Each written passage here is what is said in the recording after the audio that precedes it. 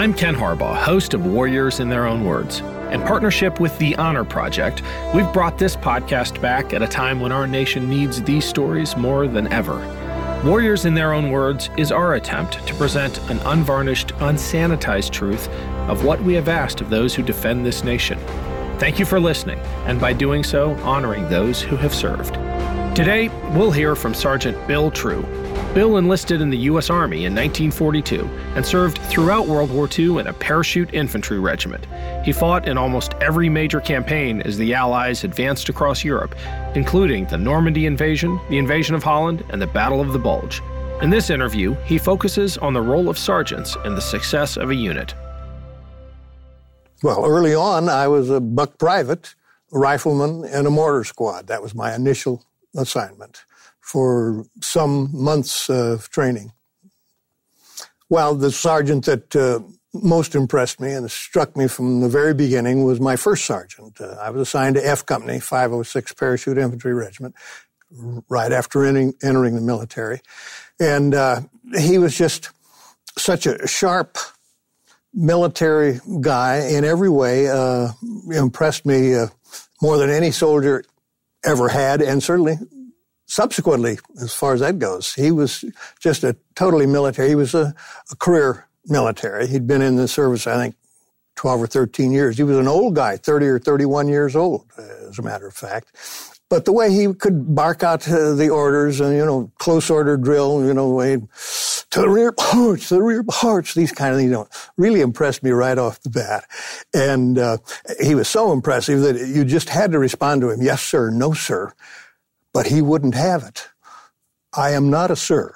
That is for the commission. I am your sergeant, soldier. You got that?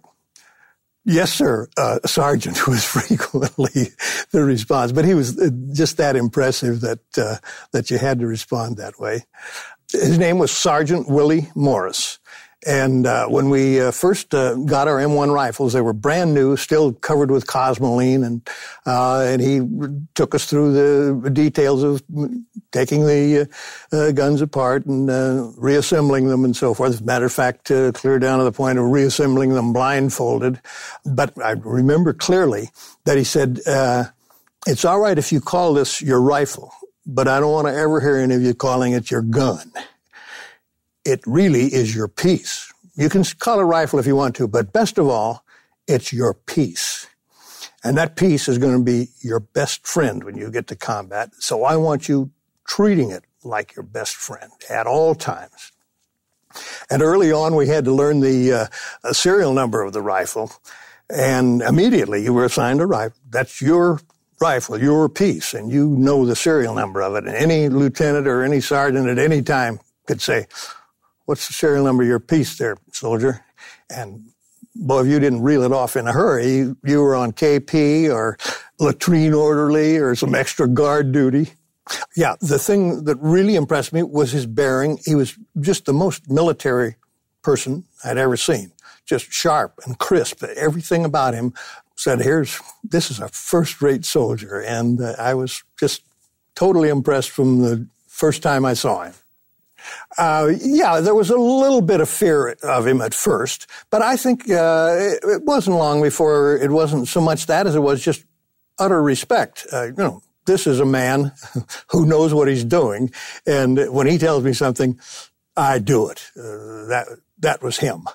As a matter of fact, we were, I hate to use the term, but very dear to him. I mean, we meant what he was all about, truly. That came through. That's why it wasn't just fear, but it was mainly respect, because you knew he cared for you even when he was reaming you out good. You figured you deserved it.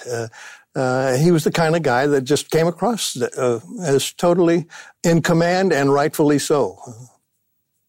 How did we know he cared for us? Well, I think some of the disciplinary actions revealed it. Even when he was assigning us to some extra latrine orderly duty and so forth, you got the impression that it was not so much to punish you as to remind you, don't screw up like that next time, At any rate, that's the way you got the feeling. as far as going into combat with Sergeant Morris as the top kick, I couldn't have asked for anything more. That was the ultimate I could hope for in terms of a top kick in the company. In the jump in Normandy, D-Day, for example, we were scattered all over the place. I don't think I saw him probably till at least the second or third day, probably, when the company gradually got together again. And by the time you're in combat, you're spread out. And I don't remember at any point of combat a direct order from him, because by that time your platoon sergeant is reporting to company headquarters, and you're all spread out, and even knowing what the next squad is doing is a little bit difficult. So I didn't have that much direct contact with him in combat, but everything I heard was jibed with my expectations based on our training. Two tragic things occurred in connection with Sergeant Morris. In Normandy, on the 13th of June, my regiment had taken Carentan, the town of Carentan, which, along with St. Mary-Glise, were two of the critical cities with the road junctions connecting all of the beaches. And we had taken Carentan on June 12th. And on June 13th, there was a big German counterattack. It was a real heated battle with the tanks and all on their side. Our tanks weren't with us at that point. But at any rate, it was a real hot fight. And I can remember a couple of guys in my platoon getting killed, Johnny Supko and Don Davis, and one of my very closest buddies, Bob Dude Boy Davis at Stone. Bob Stone was seriously wounded right near me. But anyway, I was working by that time as a second gunner on a machine gun. We'd lost our mortar on the jump, and Ray Abisher was operating the machine gun. And we'd watch for this, the flash from the gun on the tank, and duck down behind the hedgerow we were on, and then raise up and do some. We're shooting these rifles and 30 caliber machine guns at a tank out there. But anyway, about that time, the first gunner, Ray Abisher, spotted a group, 5 or 6 Germans crawling up a gully. And I still remember he was one hell of a gunner. He just stitched up that ditch and got all of them. But at any rate, it was a real pitched battle both ways. And about that time, an order came down the line to fall back to the next hedgerow. Apparently, our company commander and first sergeant had not cleared this fallback with battalion headquarters. So after we got back to England, we were in Normandy from June 6th till the middle of July sometime. And after we got back to England, probably sometime in August, both Captain Mulvey and Sergeant Morris were relieved of their command and transferred out of the company. But the thing that really rankled, Captain Mulvey kept his bars. He remained a captain, transferred out. Sergeant Morris was busted to buck private and transferred out. That really, really rankled as a distinction that didn't seem right at all. All of us rather resented us at the enlisted man level, certainly. If one or the other of them was more responsible for that retreat, surely it was the company commander, the captain.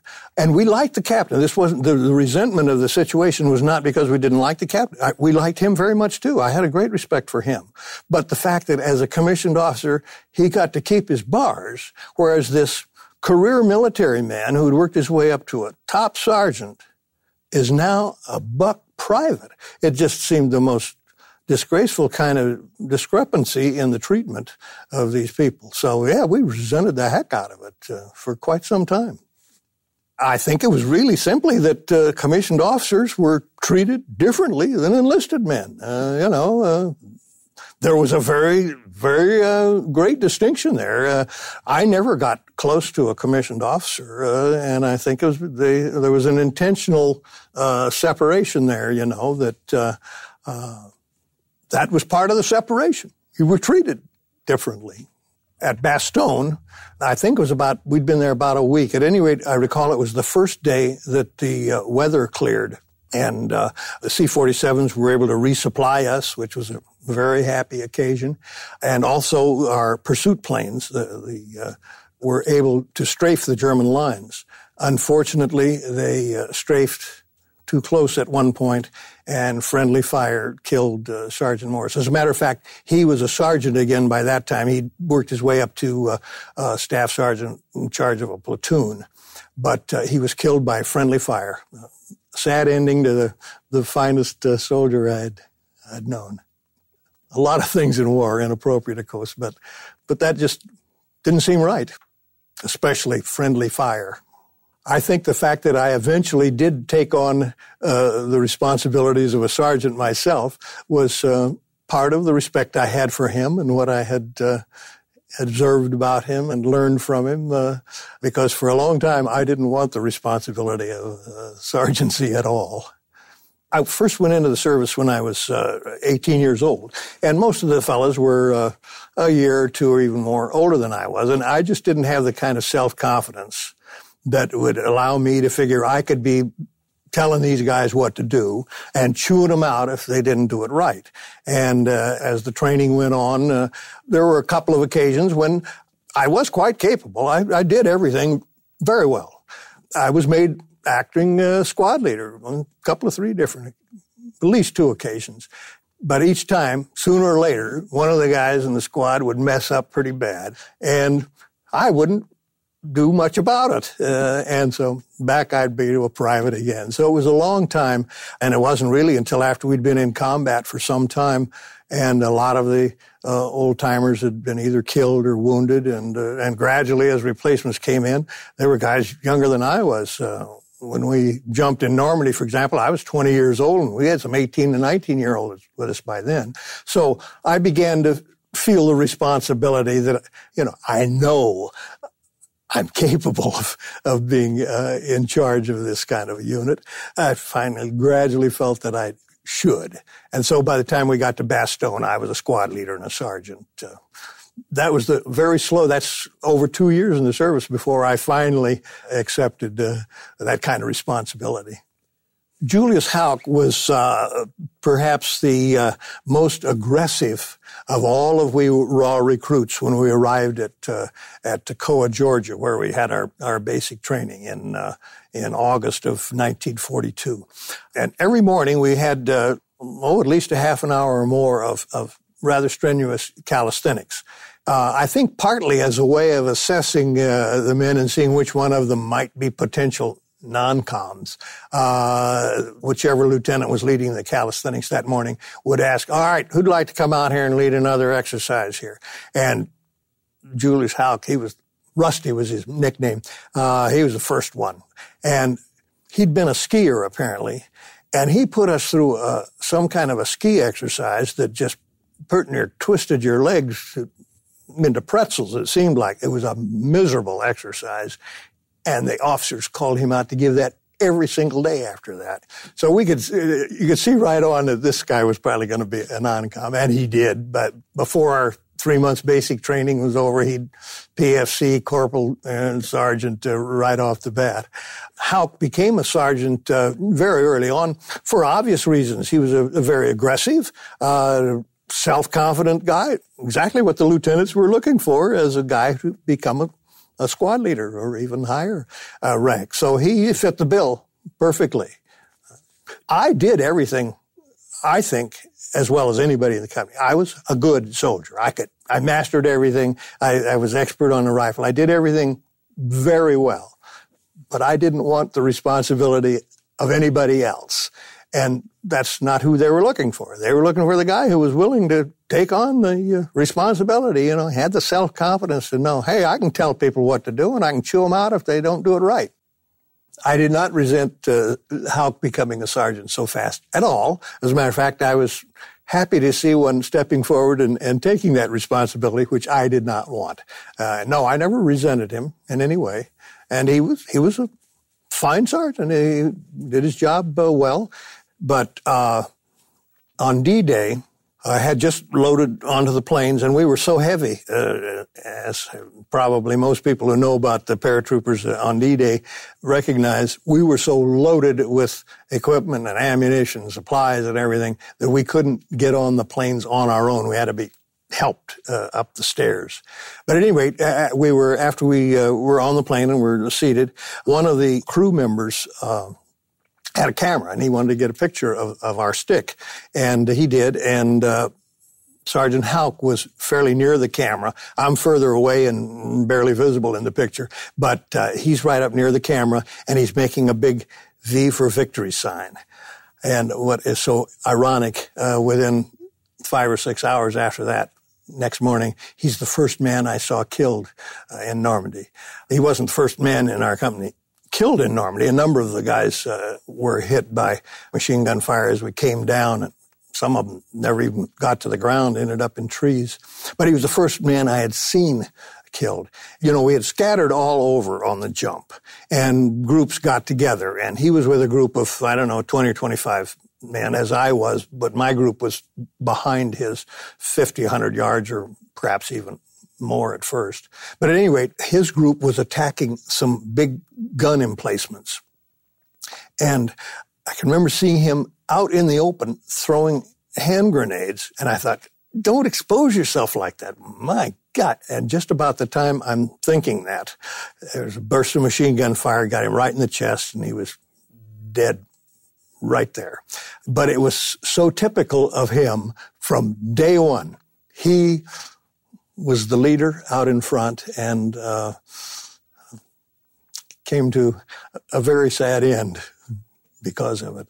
At any rate, it seemed to me that he could have been accomplishing what he was after from a much more exposed situation. Sergeant Houck was just a very aggressive, outspoken kind of person who had no self-doubts. He was as self-confident as anyone could be, I think. And that's how he ended up being a sergeant, and that's how he ended up acting the way he did. If he had survived that early combat, I think he would have learned a little caution.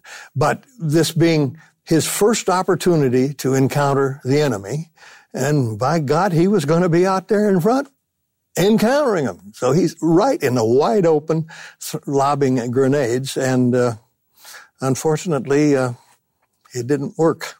He was more aggressive than most. Most sergeants would have exercised more caution than that. Most everybody would have, as a matter of fact, I'm sure. Although to become a non-commissioned officer, a person had to be somewhat aggressive and somewhat assertive and self-confident, but he went a little further than was called for, at least at that time.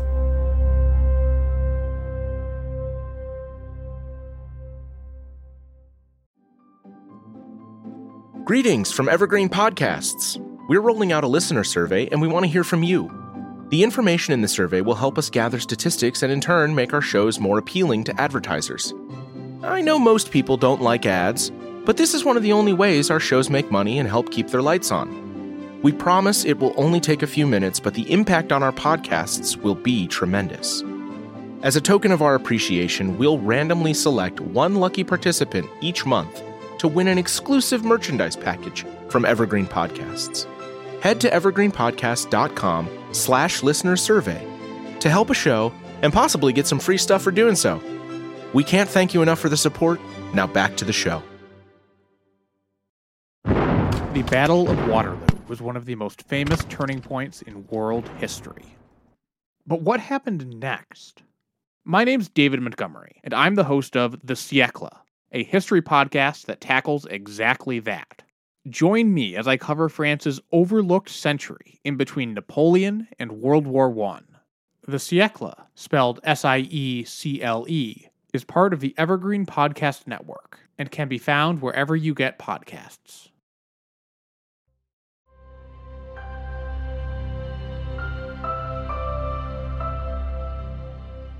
Sergeant Gordon Mather was another one who was quite aggressive early on at Toccoa. Perhaps not quite the same as Rusty Houck, but nevertheless quite aggressive. He was 3 or 4 years older than I was, 21, 22, something like that at that time. And he was from Indiana, but at some point in his career, he had worked in Africa someplace in a diamond mine, and apparently had been some kind of a crew chief or head man. And I can remember he loved to use some of the African language that he remembered that he used with his crew and so on. I can still remember some of the terms, Bwana Makuba, Punjani, and phrases like that he'd throw around. But at any rate, he was another one that was obviously an excellent soldier, did everything extremely well, and was aggressive and sufficiently self-confident that he also became a non-com very, very early on. As a matter of fact, by the time we'd been in training, probably 6, 8, 10 months, he pretty much had the reputation of being the best soldier in the outfit. Well, we wouldn't compare him with our first sergeant, of course, but as far as we people who came in as raw recruits for basic training at Toccoa, he was generally considered the top of the line. And that was true after we'd been in combat as well. And by the time we were at Bastogne, we had been through, well, we were in Normandy from June 6th till the middle of July, and then in Holland about 3 months. So we'd had quite a bit of combat by the time we got to Bastogne. And his reputation still held. He was considered one of the best. And we'd been at Bastogne just a day or so. As a matter of fact, we got into Bastogne at night. The call for us to move up to meet the German onslaught there for the Battle of the Bulge came early one morning, as I recall, and we were on trucks and headed for Bastogne by that afternoon and got into Bastogne that night. And we moved through the town into the outer perimeter to set up a perimeter defense. And the next day, my platoon, I was by then a squad leader in the first platoon, and so was Gordon was another squad leader in that platoon. And we were going out to set up a defense line, and we were going through some woods, and suddenly a machine gun opened up. And it was obviously a Kraut machine gun, because there was never any question. The distinction between a German machine gun and an American machine gun was so distinct. The German machine gun went, brrrt. I mean, it was rapid fire. And compared to ours, it seemed like ours was going rat-tat-tat-tat-tat. It was really that kind of distinction. So no question what kind of a machine gun that was. And as we're heading for the ground, I remember seeing a little depression, maybe 3 or 4 inches. Not very much, but it was a little depression, and I can remember going into it, and I'm sure that really saved my life, because those machine gun bullets were the closest I had ever encountered, either before or after. You could not only hear them popping over your head, but I think I felt the air of them whistling over them. We were just digging into that ground as hard as we could. At any rate, after seemed like an eternity, probably 20 or 30 seconds, the firing paused. And I remember thinking at the time, I bet they're changing the belt in that machine gun now. And I raised up to look over and see what Gordon Mather and his squad were doing. And just about that time, he also raised up, and I could see him hollering back at his squad, and another burst hit him right in the middle of the helmet. And there was another of our best soldiers. And that one, I remember the thought just sweeping across me. What in the world can it mean? Our best soldier now killed. It just seemed so meaningless. Sergeant Mather was so impressive, as any really impressive non-com is, because of their self-confidence. They convey to you that they know what they're doing. And he was that kind of a guy. There was never any question. If he, said, do this, squad did it, because that was the right thing to do. And I didn't develop that for a long time. So it wasn't until, by the time we got to Bastogne, which is our third major battle, that I developed that kind of self-confidence. And the men under me, respected me in the same way. I'm sure by then, these were mostly new recruits. Most of the old guys were gone. Maybe maybe I had 2 or 3 of the old-timers still there, but most of the rest of them would be replacements and young guys. And I had no question but that I was capable of providing the leadership they needed, and they didn't question that I could do it. But that I was a long time developing to that point. I think Sergeant Mather, Sergeant Houck, Sergeant Morris, all of them really felt it. I think it would be hard to fake that kind of self-confidence. I think I think some people are born with an innate self-confidence about themselves, and they end up being the ones that lead, and that's appropriately so. I think they truly felt that they were the right person to be doing what they were doing. I think all of the sergeants that I knew, and certainly that's the way I felt a great responsibility for their men. As a matter of fact, it was their second goal or their first goal. The first goal being to defeat the enemy, the second, keep your men alive, or maybe the other way around. I'm not sure which took top priority at what time. But yes, I think any non-com worth his salt sees the lives of his men as one of his very, very vital responsibilities. As I indicated, by the time I became a sergeant, I was among the more mature people in my squad. There were a couple of 3 guys, maybe a little older than I was, but basically I was the mature person in every way, certainly in terms of experience and combat. And by that time, I didn't have any doubt that I should be telling the people what to do. I was the one best prepared to do it. And that confidence that came over a period of time that was so was what permitted me to be what I believe. I was also an effective non-com at that point. Most of the names that I remember are men that I trained with from Toccoa and was with all the way through. And by the time I made sergeant, most everybody in my squad was a replacement, and it's difficult. I don't remember. And as a matter of fact, sometimes replacements a couple of 3 times. Replacements would have been killed or wounded. I certainly felt that leading them, giving them the kind of orders, doing what I had to do to give them the best chance of not only killing the enemy, but preserving their own lives was my reason for being, and I felt it deeply. I think I was a pretty good sergeant. It took me a long time to get there, but I think once I did, I was well qualified, knew what I was doing, and acted appropriately. I don't remember having any particular style. I suppose I learned from all of the sergeants that I observed and admired, certainly from Willie Morris and I think from both Houck and Mather. I surely absorbed some of what I saw in them, and I knew that I needed to exude the kind of self-confidence that would inspire the men to have respect and regard for me. So I don't think it was any particular style, but it was just probably an amalgam of all the things I had learned from these other people, and plus my own, perhaps a bit of my own personality. But mainly I was doing what I saw worked.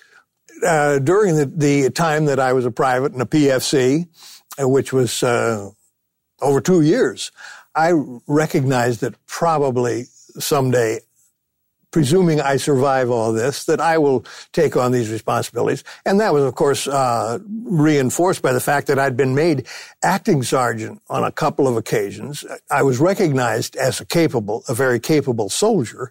All I was lacking was the self-confidence to assume command and tell other people what to do. I knew what to do myself, but telling other people what to do was the ingredient that was needed. But I felt I was growing as the training went on, and by the time I was made a sergeant and squad leader, I knew it was appropriate and I knew I could do the job.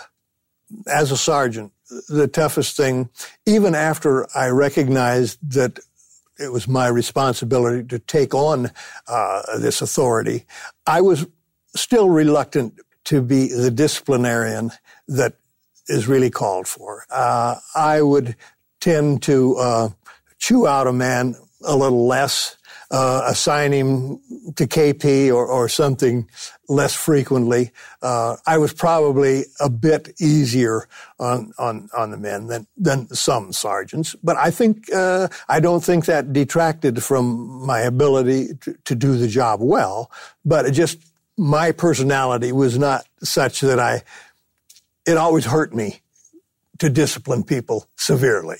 And so that was just part of the way I operated. We lost men after I was a sergeant. It's never easy to take, but as you endure more and more combat, you realize more and more that this is inevitable. And while you can mourn briefly the fact that you've lost one of your men, you have to move on, and you do.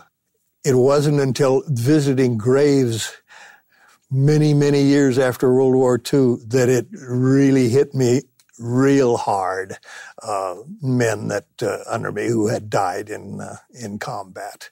When you're fighting, that has to take a back seat to what you're doing and what you're thinking, and it comes fairly naturally, as a matter of fact, to move on and get over it, losing men.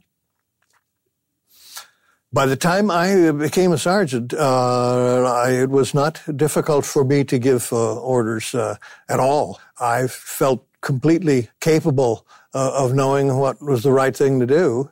Well, there would be occasions when there wasn't any real good option of what to do, but at any rate, among the available options, I was sure I was choosing what was as good as anything else. And it was more or less the old infantry adage, do something even if it's wrong. You know, when you're in combat, the worst thing is do nothing. And so that had sunk in with me. And so I didn't have reservations about my ability to call the shots at that point. When I visited Sergeant Mather's grave, Sergeant Houck's grave, and one of the privates who had been quite close to me all the way from Toccoa, Johnny Supko, when I visited their graves, Houck and Supko are both buried at the American Cemetery in Normandy, and Gordon Mather's at the American Cemetery in Luxembourg. When I visit their graves, I think the reason it really comes home is because it really sinks into me what a wonderful life I've had. You know, I've lived to become a father of 4 children. I have 6 grandchildren. I've had a successful life. I've been happy. And I think of these boys that never lived that. And it just touches me in a way that in combat you can't possibly feel that kind of grief that comes to you only much, much later. I would like to think that some men are perhaps alive today because I did a good job as a sergeant. War is a very chancy thing, and who did what at what time that made what difference is hard to nail down. But yes, I like to think that I provided some good leadership that helped some people survive, and that gives me a great deal of satisfaction. Anytime a sergeant is lost, someone has to assume charge, and I think we really worked on that. As a matter of fact, in a squad, there would always be a squad leader and an assistant squad leader. So obviously, if the squad leader was lost, the assistant squad leader took over. But there were always men in the squad who were somewhat more capable and recognized that their own responsibility would be, if I had to, I could take over. So I think there was a general feeling among American soldiers that I'll take over if I have to. Sergeants at various levels would be knocked out. There was always someone who felt, well, I can move in this case. And generally, the other men recognized, whichever one of them had the self-confidence and the aggressiveness to take the charge, I think the other men recognize he's the right guy to do it. You get to know each other over a period. See, we were in training for nearly 2 years before we had our first combat. I went into the service in August of 42, and it was D-Day, June of 44, before we had our first combat. So we'd been together and worked together a long time, and I think you knew everybody well enough that whoever took over was pretty well recognized as the one that ought to. So that really was not a major problem that I saw. I've heard that the German army hierarchy and the way they had things set up, and I guess it worked all the way from Hitler himself clear down to the front lines. If your guy above you didn't tell you what to do, you didn't know what to do, and you were stuck. At least that's what I understand. It worked right down to the combat level. If a lieutenant or a sergeant or something was knocked out, the German soldier, I think, was at a disadvantage compared to the Americans who knew, we make do. We had a lieutenant at basic training, Lieutenant Havorka. He ended up with a health problem and never went overseas with us, so I never saw him in combat. But he had been to military school, and the military school had a former master sergeant from the German army, a German who had been a first sergeant in World War I. Was one of the instructors at this military school where Lieutenant Havorka had gone. And he learned the bayonet training from the guy. And so he used some German expressions in connection with bayonet training. And one of them related to a command that he would give. Lieutenant Havorka always gave us, he wasn't the lieutenant in charge of my platoon, but he was the bayonet trainer for the whole company.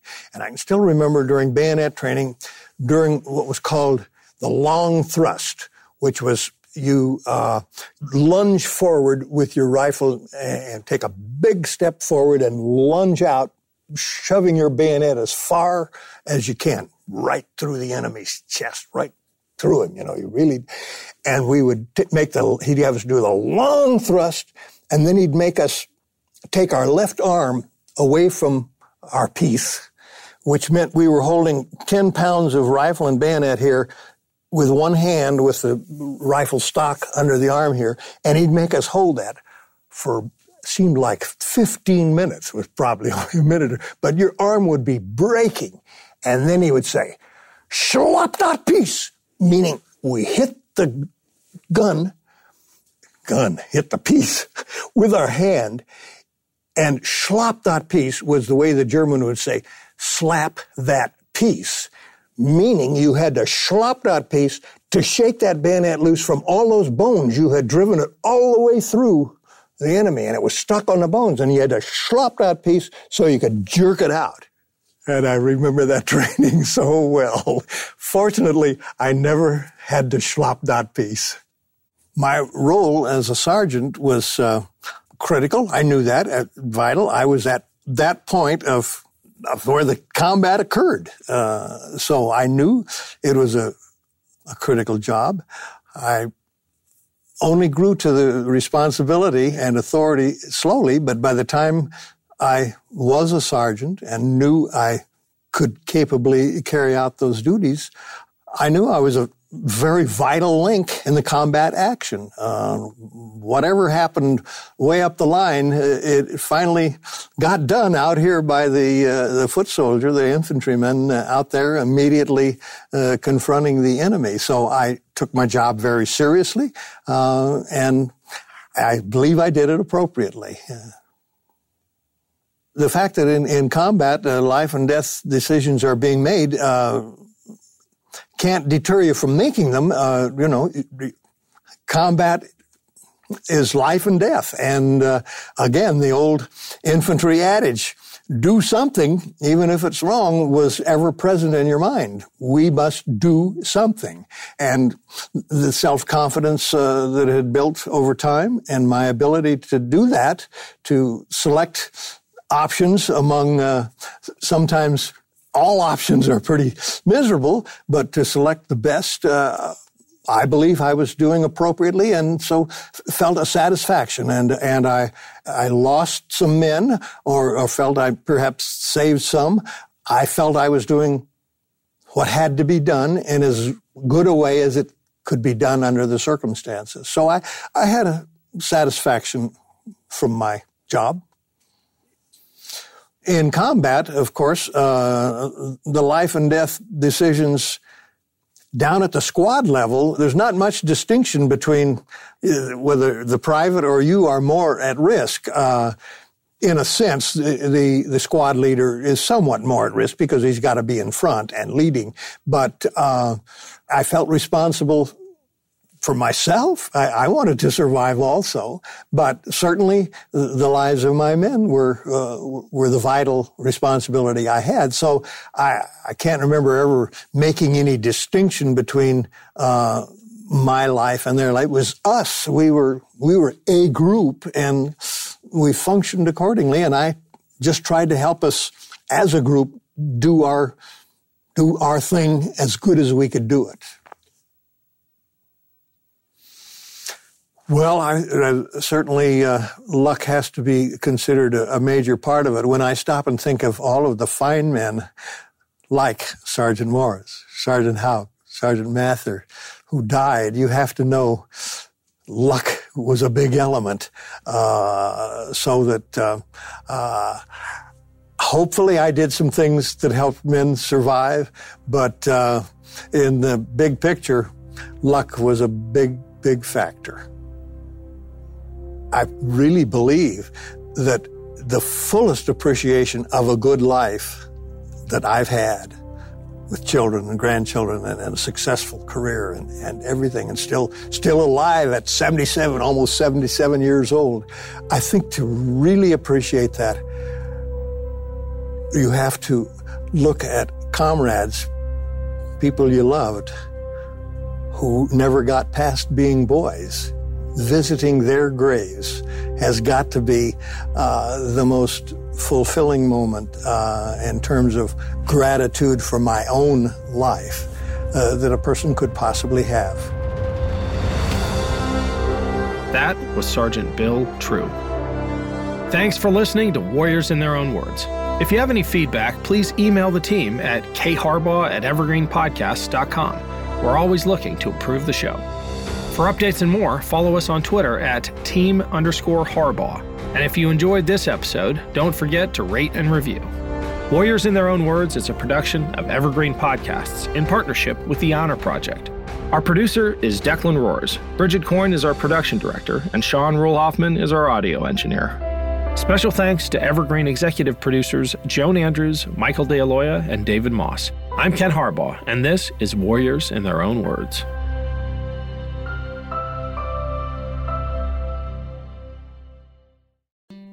Hello everyone, my name is Tom Kearns and I host the Anglo-Saxon England podcast, where I cover the history and culture of England from the departure of the Romans in the 5th century to the Norman conquest in 1066. So far we've surveyed the collapse of Roman rule in Britain, the migration of the Anglo-Saxons, and the history of Northumbria from its beginnings in the mists of legend to its destruction at the hands of Viking raiders in the 9th century. I hope you'll come and give it a go.